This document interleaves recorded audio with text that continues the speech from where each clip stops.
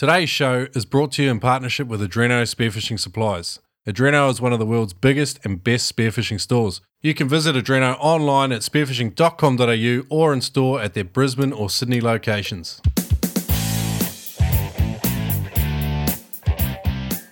G'day guys, today we have an absolute cracking interview for you. We are interviewing Rob Gates. Now Rob now lives in Australia, but originally he is from Zimbabwe. So we're going to hear all about Rob and where he started in Zimbabwe, spearfishing in Lake Kariba for a bunch of different species that I've never heard of, like tigerfish, wundu, and electric bobble and electric bottlenose. So these are a couple of electric species that Rob encountered when he was starting out. We also talked to Rob about spearfishing around crocodiles. So he had 2 run-ins in his lifetime with crocs. So it's an absolute cracking interview. Now Rob's also a comp diver and he came 17th, I think, in Spain. And he also made the top 20 divers in CMAS 1985. So he's got a lot of experience and he knows his stuff. So enjoy. You're in for an absolute cracking interview.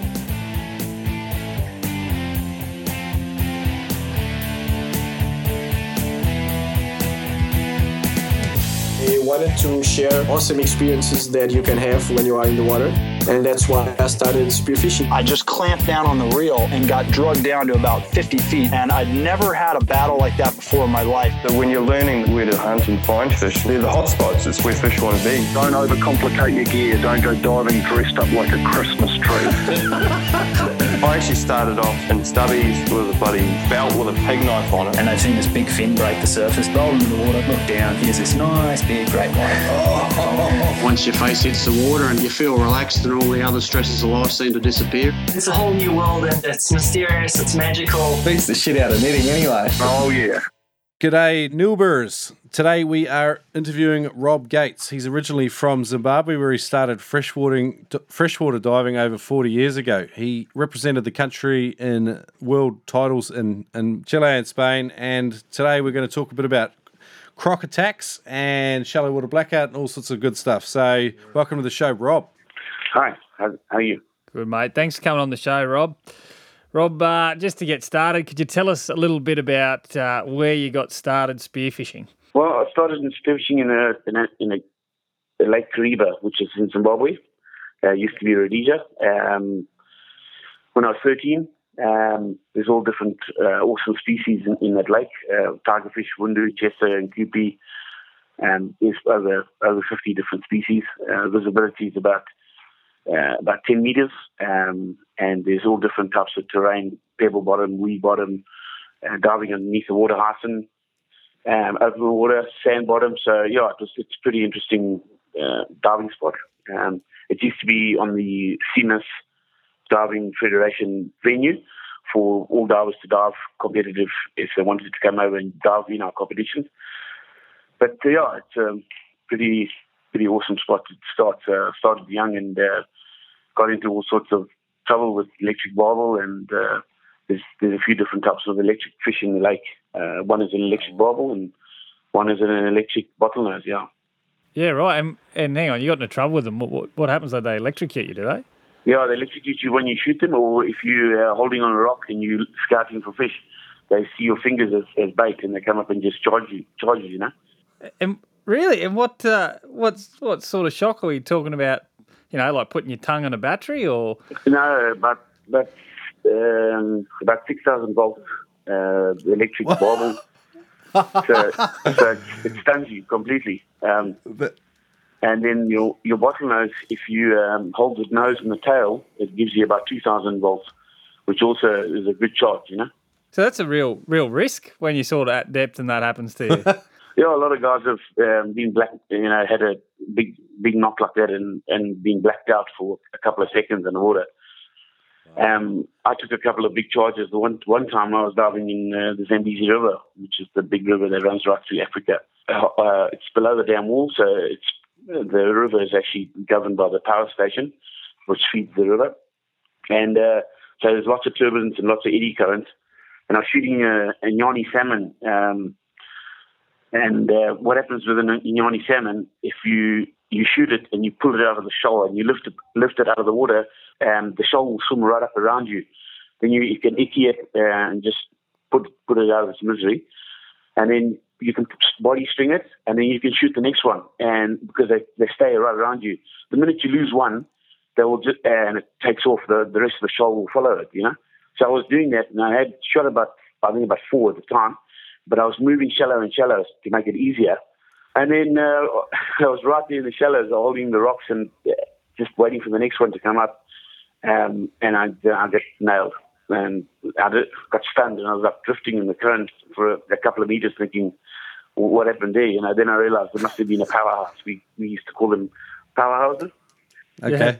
And came to my senses, swam up, and I looked underneath, and in this cave below there was a big powerhouse electric bobble, and there's nothing you can do with that thing, you know. And, yeah, it's quite funny. Man, you've had a really different background than a lot of the guests we've had on the show. It's really good to talk to someone who's done significant freshwater spearfishing. We've been wanting to get someone on the show for a long time, so this is really sounding like 50-plus species in freshwater. That's not something that we would connect with diving in freshwater. So, and you've got electric fish and all sorts of crazy stuff going on. I'm enjoying this already. So, look, what was I mean, you've talked about the electric bobble and getting the crap sort of shocked out here. What was one of the other memorable sort of fish you remember when you were just starting out? Well, there's a big a catfish called a vundu in there, and they get to like 45 kilos. That's the record, and you normally find them around about 17 to 25 kilos. That's the common size, and they actually like to come and lie next to you when you're lying on the bottom.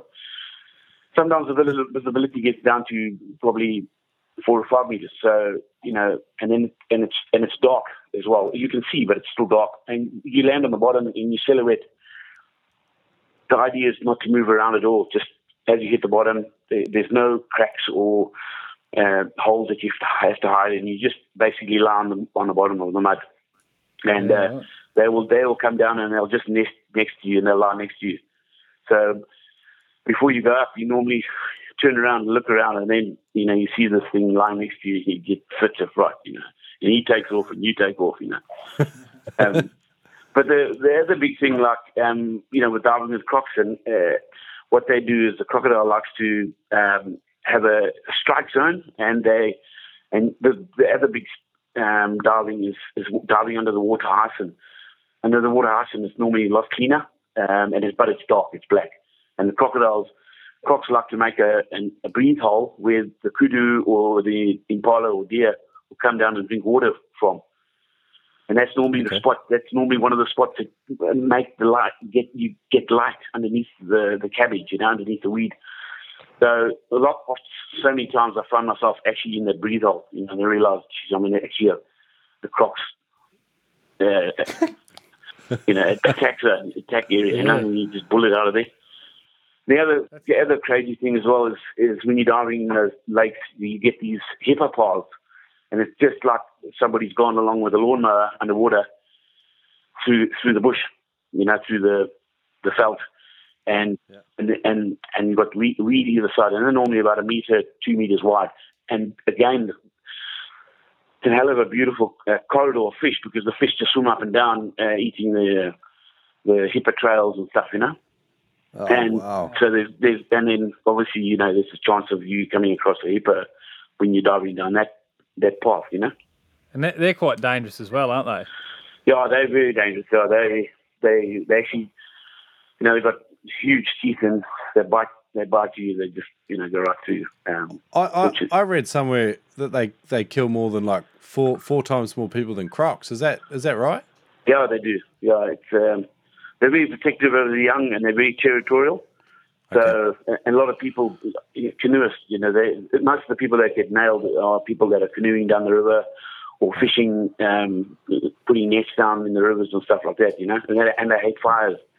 Around campfires, they hate the fire, so they come and try and stamp the fire out, and then that's when they nail a whole lot of people sitting around the campfire, you know. Yeah, wow. Yeah, that's incredible. What was probably the first memorable fish that you shot, took home and ate? Oh, well, that was the electric barbel with Dion Van Heer, a school friend of mine. And it was inside a log, and that was the very first fish. That was 8 kilos, and shocked the hell out of us, because we didn't know what it was at the beginning. So we tried to pull it out of the you get so stoked that you want to shoot the first fish, you want to pull it out, and then it nails you, a bit of a wake-up call for the first, But there's beautiful tilapia, the tilapia that they call feral fish here in Australia. It's the number one fish in pretty much all over the world. And it's a really nice eating fish. I mean, I eat it here in Australia. It's really beautiful white flesh, fresh fish. How do you prepare that fish? My dad used to cook it amazingly, just by filleting it. You can just soak in a bit of milk. And then my dad, and I've tried to do it so many times because it doesn't come out right. But you just pan fry it in butter. Okay. And then just before it goes golden brown, you whip it out of the pan. Take some garlic, chop some garlic into the pan, put the fish back in, and as the garlic is just about cooked, you squeeze lemon juice over the fish, turn it a couple of times, put it on the plate, and use that gravy sauce for the garlic and the lemon butter over your chips. It's white. It's like coral. It looks just like coral trout, and it tastes brilliant. Yeah. I wasn't hungry before, but I am now. Rob, what's the you're speaking about Lake Kariba? Is that catfish the largest species in that lake system? Yeah, Vundu. It's called the Vundu. Yeah. There's also other really awesome looking fish too. You get the purple labia congoro, which is a beautiful purple, deep, like a salmon shape. It has a mouth like the carp, like a hoover, and it sucks. Yeah. And what you do is you can see if you're stalking it and you're looking for it, you'll see it makes like if you could visualize making an arc with your finger, like a shape of a sea going forward. That's how it sucks along the bottom across the rocks. And you look for that, and you see there's nice fresh suction marks on over the boulders and stuff in the shape of a sea going forward. And they're there. They're really, really pretty. They're beautiful purple. Then you've got the bottlenose, which looks like a bottle, like a long thin tube face. You've got Cornish jack as well, which is also very unusual looking fish, And then you've got awesome. Fish too. When you got started there, Rob, what were some of the common obstacles you had? Did you have a mentor? Were there other guys doing what you were trying to do? Yeah, the biggest problem was nets. Swimming and getting caught in nets, and then obviously finding out where the crocs have been seen, and that's about it. Yeah. Crocs, hippos, and nets sound pretty dangerous. That sounds like some significant obstacles. And powerhouses. Yeah. Good fun. Yeah. So. Okay. Cool. So, you're in Australia now. You've been here for 7 years. You enjoying our spearfishing here, Rob? Yeah, I love it. I've always dreamed about coming to dive with Great Barrier Reef, and that's why I've moved to Townsville. That's what I'm here for. Yeah, right. To enjoy the crystal clean water, And what sort of hunting techniques and things like that have transferred over from your freshwater experience in Lake Kariba to Australia and the Great Barrier Reef? Very different. First of all, you don't have the big surges and stuff like that. And then the biggest thing is the visibility. A fish is comfortable with seeing you from far away, so it doesn't, And for me, it took me a long time because I would just sit on the bottom and wait for the thing to come to me, and it would frustrate me because they wouldn't come any closer. And then the guy said, well, you need to swim and stalk it and go down these gullies. And so it was such a big learning curve to get out of that habit because you focused on certain concepts and sitting dead still, motionless. And now suddenly you have to get up and swim around and duck through caves and go through hollows. And it was a big difference, It's a big difference, Okay, cool. So some of your skill sets sort of transferred okay, which is waiting and being still and all the rest, but you've really had to learn how to stalk. So what would you say your favourite hunting technique is now, and how do you apply it effectively? I think my favourite one is birding up and then finding hotspots where Spanish are going to come. just having a look at the different species. There's a lot of techniques that I found whereby if you're diving along a reef, there's a lot of dead spots, and I find that a lot of the spearers that I dive with actually start herding the fish. They dive, they don't see any fish, and then suddenly they see some fish, and then they keep diving at the same speed, like every 20 feet, 30 feet, instead of slowing the whole concept down, saying, because I call it herding.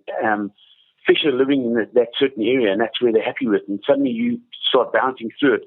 They go down to the deep, or they go right into the back of the shallows, wait for you to pass by. Once you pass by, they come back to do the normal thing in the same area. And when I come across a pocket of fish, I'll dive in the same spot, even if I have to dive there 3 or 4 times, to make sure those little fish are all comfortable, they're all relaxed. And when they relax, the bigger fish are relaxed and they come back. That's what I find. Okay, cool. So I've put don't herd fish. Allow the smaller fish to get comfortable with your presence, and then and yeah, okay, and then you can sort of encourage the fish's natural inquisitiveness, I suppose. Yeah. Hey, Rob, I've spoken to you on a different occasion about burleying, and could you just share with us what burley you use for pelagic fish? I know you talked to me about Fusiliers. Yeah, I remember talking to you about it. For sure, the best burley for reef fish is reef fish, and vice versa for pelagics. You've got to use game fish to lure them in. I mean, and what also really works well in clean water is actually toilet paper. You break toilet paper up to little pieces. Take maybe 15 toilet rolls and throw them in a bucket and just mince it up. And when you drop it in, we use this burley trick in Vanuatu, and you could see the little pieces of paper for miles. And we soaked them in tuna oil and stuff like that, and the fish came up to it like crazy. Yeah. That's a great trick. That's an awesome hunting technique.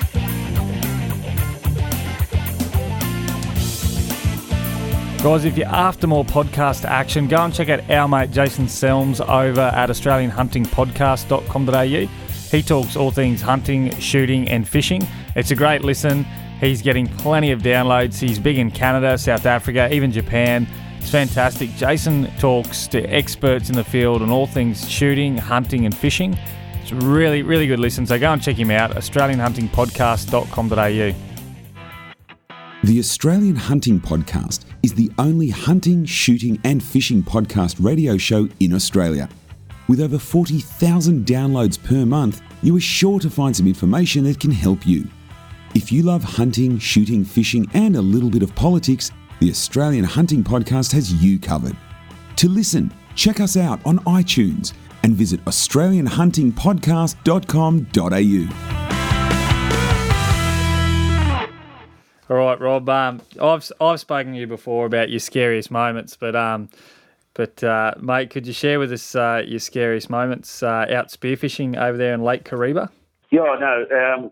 First of all, diving with crocodiles is not the nicest thing to do, but you get so passionate about spearfishing, you just jump in anyway. But I took the first time I got nailed by a croc was in a competition to make the Zimbabwe team to go to Spain, and I was diving in a very shallow spot, and there was a hell of a lot of wind activity, so it made the water pretty chocolate on the one side. So I swung around to the other side and was diving in about 15, 20 feet, chasing a different type of tilapia called a happy, and I was on the bottom and looking around, and because I'm diving in such shallow water, instead of going straight up for air, I'd swim off at an angle like 45 degrees. So I took off, and I felt something just tug on my fin, and I had the long fins on, and I knew I'd already left the bottom, so there was no suction of mud sucking the fin down, and I didn't see any sticks, so nothing. I didn't think anything was could have been caught on a stick. So I turned around and went back down to see what it was. But I went back down with my gun facing me straight in front of me, and I came straight face to face with about a 12-foot male croc, big, fat, sick neck. And I just took one look at it. He was such a surprise too. So I went backwards and tried to shoot him through the collarbone into the heart and lung, Yep. And with that big, fat, sick neck and the big jaw, I shot it into that. But I went in about 50 to 100 mil, and it stopped it straight. It wasn't happy about that, and it started to go backwards. So I just stopped swimming, and I just went underneath it and celebrated it above me, and I could see it shaking its head left to right to try and get the spear out. And I didn't know what I was going to do after that, but at least I was away from it. Then when I saw it turn its belly to duck, I ducked as well. And the boat was right above me, and I jumped into the boat and then pulled the spear gun back towards me, and then when the spear pulled out, saw all the swirling that was the first one, So the second one was a lot worse. I don't know if you want me to carry on with the second one. Mate, please. It's very entertaining. I'd love to hear about the second one. The second one's the crazy one. Yeah, the second one is I took a South African team up to go and compete in the nationals, and I went to one of my favourite spots. I took my family there so many times, not realising that a female croc had moved into the area, and jumped in, and I was working towards the water husband that was trapped in between the trees, also in about 25, 30 feet of water. And so it was my very first spot, so I thought I'll just warm my lungs up and have it like maybe 5 hours before I get to it. Because when you're underneath there, it's very difficult to know how deep the roots are, and what are the dangers are in there. There could be a net stuck in there. There could be other branches and trees that you've got to try and get out of the way once you shot a fish. So, you need to be really prepared. So I go along, I have a couple of dives, and I shot one Mozambique bream, gave it to my mate, and I thought, well, let me see if I can shoot another one, and then I'll just let the other guys go and get my other spearfishing buddies. So I thought, let me rather have one extra dive. Thank heavens I did that, because that dive, I went underneath the water hyacinth, and I stuck my head in, and I went in about 3-4 meters, and I just lay on the bottom, and it's pitch black, and your eyes start slowly to acclimatize. And about 70 Niloticus tilapia just suddenly emerged out of the darkness towards me. I'm sitting on the bottom thinking to myself, how am I going to shoot all of these at once? So I thought I'll shoot the first one through the tail, and then double up, get two, and it didn't work that well. I got the one, and as I swam out of the water hyacinth from underneath the cabbage, I just felt this knock on my leg. I looked down, there was a female croc just holding, trying to get a good bite, but put most of its power into the blade, so it didn't know what it was and couldn't get a good bite. So my knife was right next to the mouth, so I pulled out the knife and tried to stab it on its eyes and on the front of its head, but it's just bone. So I managed to flip around to a jackknife underneath it and stuck it in straight into the throat. As I put it in the throat, it just opened its mouth and let me go. It came up next to me with the mouth wide open. I thought, oh, well, that's it. So it's just going to roll off the knife and go. So I thought, I'll give it a bonus shot, which was the worst thing to do. I pulled out the knife. As I pulled out the knife, it just spun its head around, boom, and lashed onto my whole arm, swallowed my whole arm. So wound up again, stuck it in again, and in its throat as I put it in, stopped straight away, opened its mouth, and that was it. But this happened all in split seconds. And then managed to, I thought, well, that's it, I better push this thing away. So I just pushed it away, not letting go of the knife, because that's all I had, The gun was unloaded, and pushed it away, and then I just bolted backwards in my boat. My boat was right there, jumped in the boat, and lie there, and then took off, went to hospital, got it all stitched up. Wow. Yeah. It's insane, isn't it? That's two cracker scary stories. We've had a few croc stories, but nothing like that. That's terrifying. Amazing, yeah. Did you have any more scary stories, Rob? No. I was diving in Transkei, which is a beautiful area too. A lot of the South African spearos, Tommy Botha and Jacob Blisnout, where they all operate down in the Transkei area, and there's huge fish there. And I was diving. It was the migration of the ragged-toothed sharks coming up, and I said to my diving buddies, "Look, let's get." There's this one species of fish called what's it called?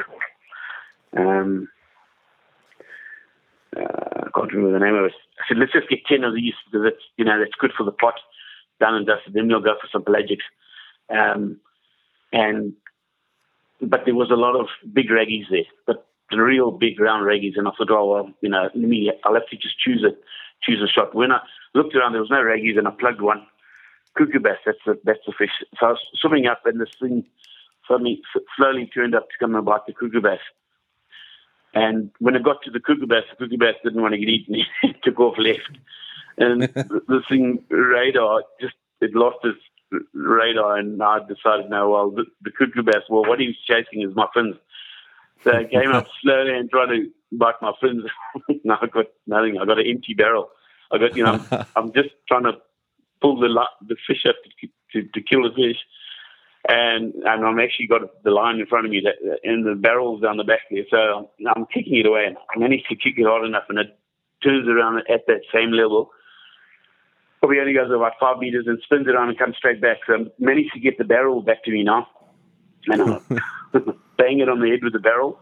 That's all I got, and turns around slowly, and then buggers off, and then thinks, come back again. There must be something. So I think to myself, I'm going to have to break the barrel on the thing's head. Make sure the thing's not nearly 4 meters. It's a big shark. So as it comes, I hang my legs right out there so I can get a good smash at it. And as it comes close enough, I hammer it, and it took off down into the deep, gone. So I was pretty stoked about that. Get in the boat. Now I'm really rattled. So I'm sitting in the boat, drifting with the boat, and eventually get in the water. About half an hour later, and not even knowing, this mate of mine, Toby de Fleming, he shot a raggy because he wants the jaws. We're talking about 18 years ago. So yeah. And what's a raggy though? The ragged-tooth shark is the.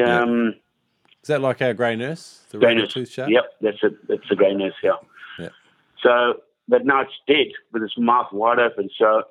I'm in the water, and he's pulled it around towards me, and he shouts to me, "Rob, one of my fish is just about to get off the spear. Can you shoot it so I don't lose it?"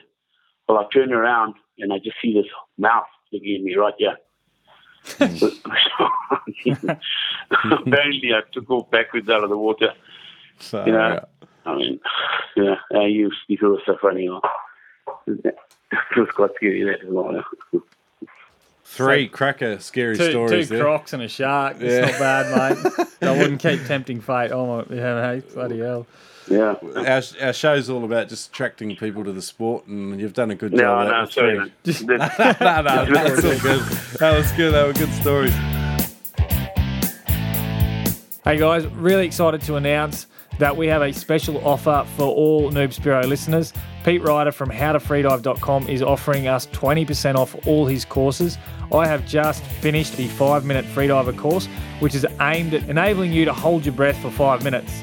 I'm at the 4-minute 15 mark. I haven't hit those marks in a long time, and I find this course to be really well structured, really easy to follow, and I'm getting some great gains out of it. It's the course that Turbo and I both wish we had done starting out. It just saves you so much trouble and hassle. Use the code NoobSpiro to save 20% on all of Pete's courses. He's put together this deal just for listeners of the show. That's at howtofreedive.com. Use the code NoobSpiro.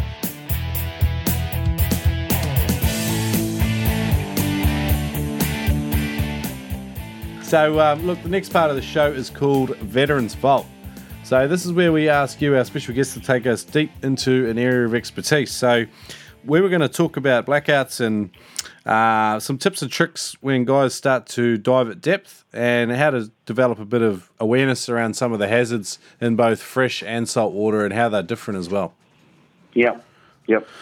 So let's start with blackouts. So I remember before the show you talked about, the difference between blackout and fresh and salt water. There's some difference in symptoms. So can you talk a bit about that?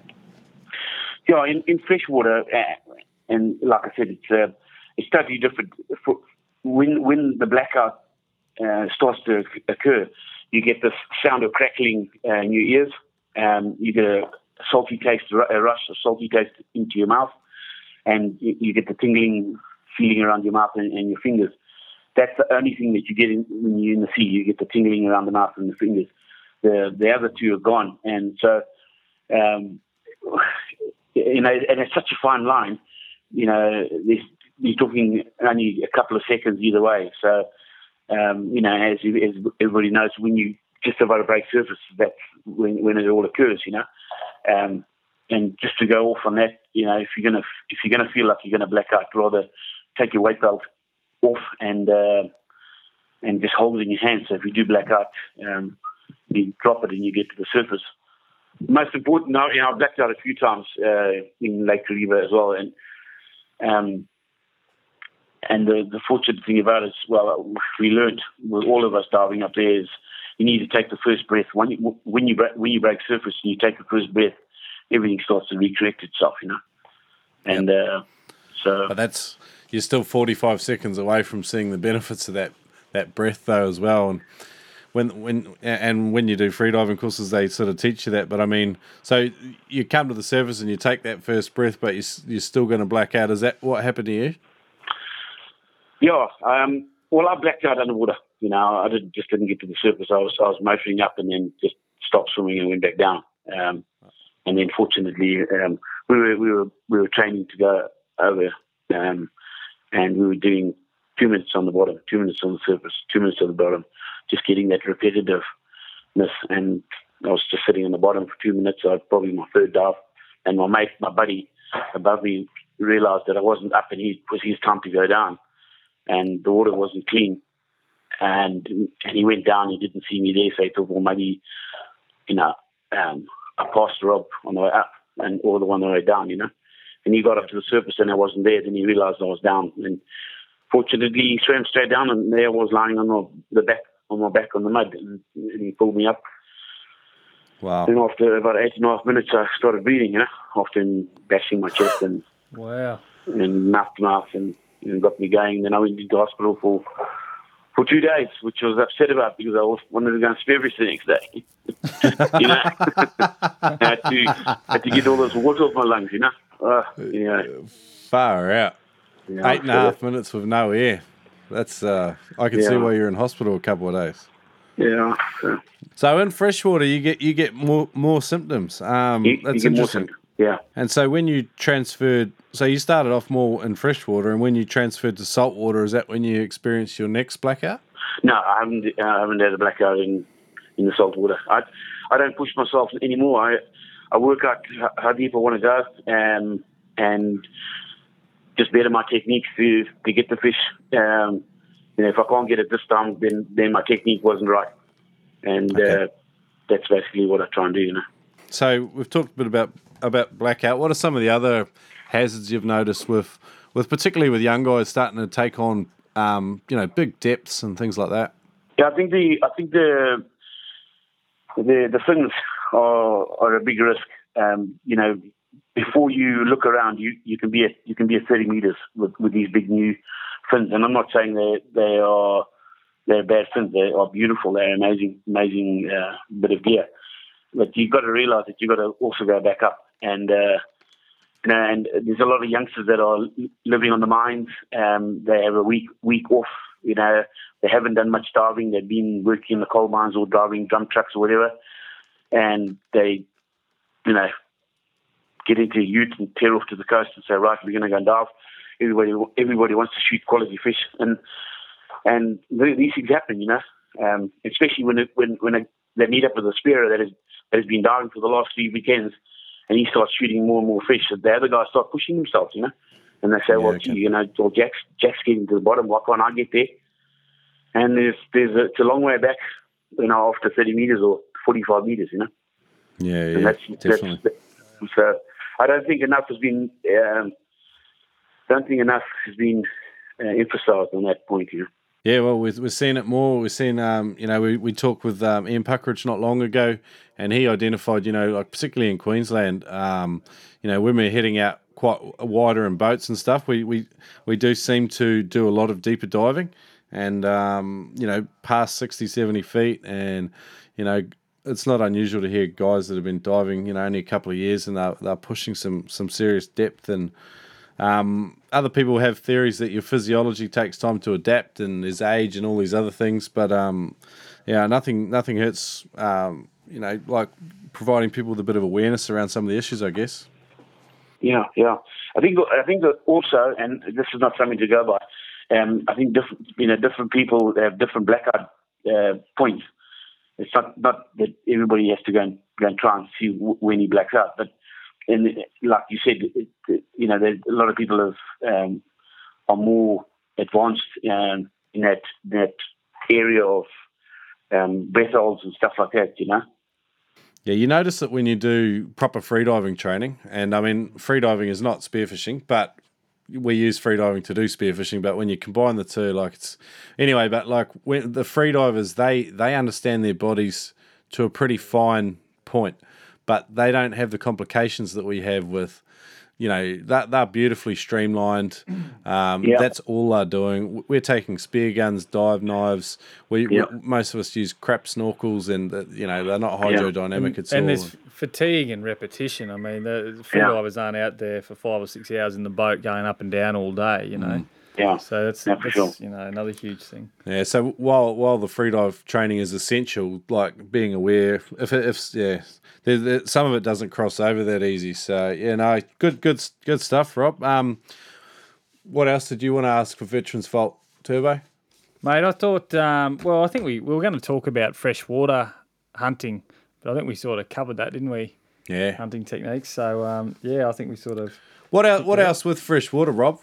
So we were going to talk a little bit about the sport, and it's sort of it's probably gone under the radar a little bit. Like everyone's aware of saltwater spearfishing, but what are some of the benefits to spearfishing in freshwater? Oh, there's not there's a lot of good eating fish there for a start. I mean, what do most spearers die for? To eat quality fish. But then it's the fight of the fish. I mean, the vundu, big. Hard fighting fish. Tiger fish take off like a racing snake. They very, very quick under the water, very hard to shoot. Their swimming style as well. All fish in the sea and in freshwater have different styles. So that was a big challenge, trying to get of numbers. And our competitions were whereby we had 10 of a species. So, certain guys could shoot a lot of tilapia, but to get to know how to shoot a bottlenose or a Cornish jack or a kupi or a vundu or a chesa or a purple matsaka or a nyani salmon, they all live different habitats, and that was the competitive side of it.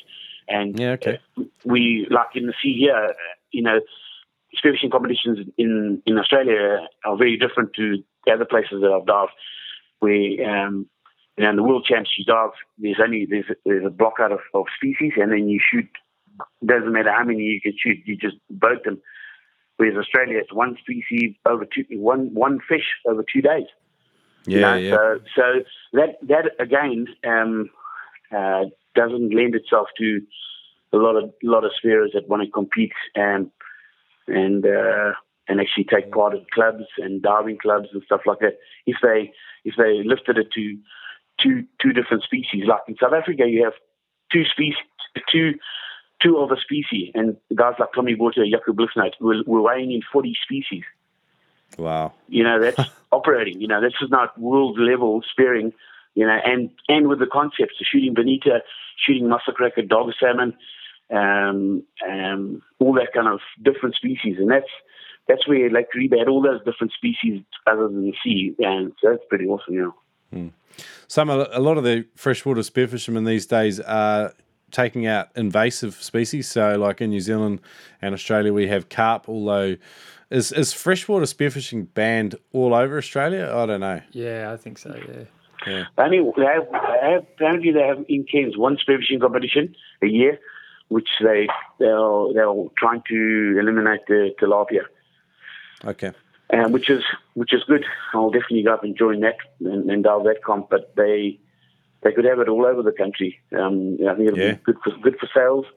It'll be good for the health of the community, the youngsters. And it's a really healthy way of living. It's exciting. It's full of adrenaline, and I love it. I think sometimes freshwater spearfishing, like chasing invasive species, would be possibly a better environment to learn spearfishing, because the water's a bit more settled. Like you said, unless you're diving in a river, there's no current. We don't have. I mean, we do have crocs sort of starting at at a certain point and then further north, but it's an interesting one. So we've got a few listeners up in the Great Lakes in the United States, and they talk about spearfishing there. It's just a different world. So it's good to talk with someone who's doing it.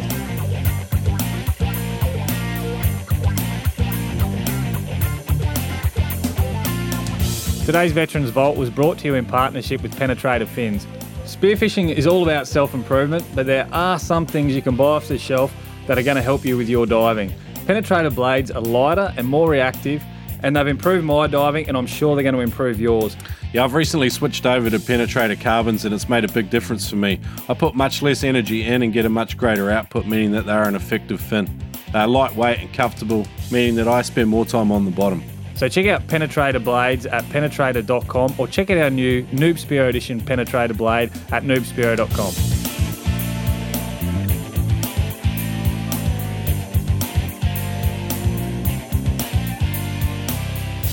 Moving on to the next section of the show, the funniest thing. What's the funniest thing you've experienced out spearfishing? It was a mate of mine, Gary Howard. We were diving in Lake Kariba, whereby I shot a bottlenose, which is what I was telling you about, had the 2,000 volts.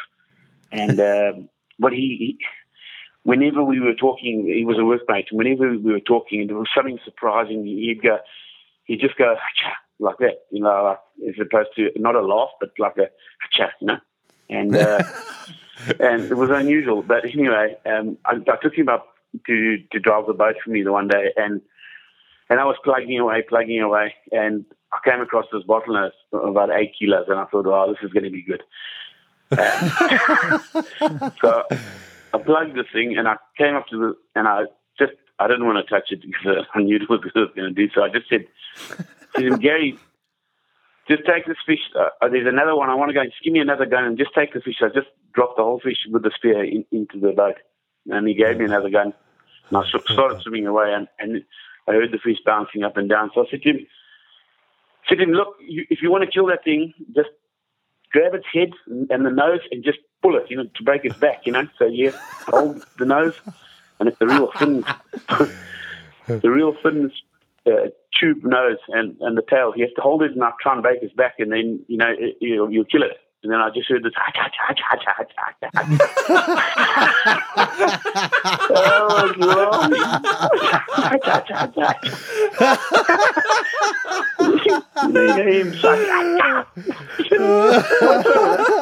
All on the boat, I look over and he's so wired, He's got me. I couldn't dive for a while after that. Just get up. That's what it's all about too, Rob. Sorry, those stories make diving. Mate. Bloody hell, that's funny. Oh, man, I wish we had that fish here now. Awesome. All right. So, now you're in Australia. You're up diving the Great Barrier Reef. What in your dive bag, Rob, what are you wearing head to toe? Oh, just straight fins. I try and dive as very... as low, compact as possible, just straight fins, fin returners, booties, a knife on the one leg, quick release weight belts, nothing on the weight belts at all. I've actually made up my own weights, which are round as well, which they don't catch on anything, not square. Mm-hmm. Yep. Okay. And then I've got just the ordinary gloves with it, a knife, which is on my arm, my forearm. Yep. And hoodie, wetsuit, and that's it. I don't dive with the dive watch. What brand suit are you using? Are you using a Stinger suit or? Yeah, I'm just using a Rob Allen now. All right. You use Rob Allen gun as well? No, I use my own guns. I make my own guns. What do you got, a Woody? I use Annecy. I make my own barrel. Okay. And nice. With a spear in it. It's a larger barrel, so the spear actually sits on the barrel. And so there's no rail. And it's an amazing gun. Mates have told me to actually make more of them, because when you're diving, you don't have to, it doesn't sink. If I'm diving in 10 meters of water, I can just let it go and it sits next to me. If I'm diving in 15 meters of water, even with the float line on it, I let it go and it just hangs there right next to me. If I'm diving in 5 meters of water, it does the same thing. Just with the rod. What sort of timber did you use for that barrel, Rob? No, it's alloy. Was it alloy? Alloy tube, yeah. Yeah, he's just making his own out of components. Yeah. Yeah. So what diameter barrel is that? I think it's a 42 outside. Yeah, nice. Yeah. It's a nice, heavy, round barrel too, you know. It worked to treat in Vanuatu. Shot some nice doggies there, and I got a really nice rifle as well. Oh, sweet. Yeah, nice. Yeah. I've got a half-finished gun sitting here in the corner. I've really got to get around. It's not half-finished, Rob. Oh. It's probably 20%. And this thing started at least 12 months ago. It's a stock of wood. It doesn't even look like a gun. Hey, wake up to yourself, Turbo. Excuse me, this is going to be one of the finest guns ever to be seen, honestly, when I do the other 80% of it. So, I've had a bit on with the podcast, all right? Please. Anyway, moving on. There's another concept in the Lake Kariba which I haven't told you about, which is probably the best concept, and that is actually diving in the trees. They have all these dead petrified trees in the water, and there's small branches. You have it in the lakes as well, in this country as well. Yep. And the guys go bass fishing around them. Yep. What actually happens? And what happens is the fish eat the tilapia and all the different species, bottlenose and all that. They eat the algae that's on the branches. Yep. And you dive underneath them, and there can be 60, 70, even more fish up in a tree. They're just sitting there like ducks in a tree. It's quite. We've got a dive spot off Brisbane like that.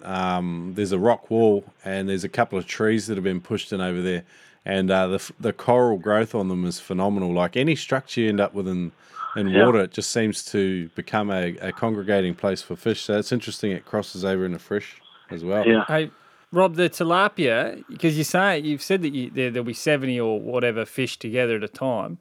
Can you do they once you shoot one? Do they rapidly get a flight response? Do they bugger off, or do they school around? Yeah, they take off. They're gone. Yeah, they take off. Yeah, unless what you can do is you can scratch the bark and you can shoot the one stone dead, and it falls out of the tree to you, and you swim away. You go back up, you pick the next one off, next one off. I haven't. My best is 7 out of a tree, but I have a mate of mine that shot 17 out of one tree. That's just harvesting. It's real serious harvesting, I'd love to see that, actually. Yeah, that'd be fun. I'm fish falling out of trees. That's awesome. I'm looking forward to getting into the fresh water. Sounds good. I know, but I don't know how keen I am going with crocs, actually. Yeah, no, I'm not keen on that at all. No. All right, Rob, we might move on to the Fast 5 Facts for Noobs. So if you could give us your 5 pieces of advice for new guys starting out. My five would be pair up with a diving buddy that can dive the same depth as you, and has got the same interests in safety-wise. Secondly, would be to have to dive with a minimum of 1 knife, or better 2 knives, and of about the blade. It needs to be a double-bladed knife, and so you can cut both ways, and not a killing knife, but an actual one to stab a croc or a shark. That would be 6 to 8 inches. Freediving course, to do the freediving course, which is the right way to go about it. Mm-hmm. Picking the right diving gear to suit your face in different currents, and fin retainers so that you don't lose your fins in the washing machine or in the surf. Yep. And the last one would be to not mix sports. dive with a crayfish bag and go crayfishing, or go spearfishing with a spear gun and leave the crayfish bag on the boat. Awesome. Because the crayfish bag can get caught on the reef and easily drown. Yeah. That's awesome. Yeah. All right, so I got Buddy up, and I think before the show you talked about having a dive plan as well, so I think that goes well with that. And number 2, use dive knives. So you've talked about an 8-inch blade or 6-inch blade, so you can actually stab something with it if you want to.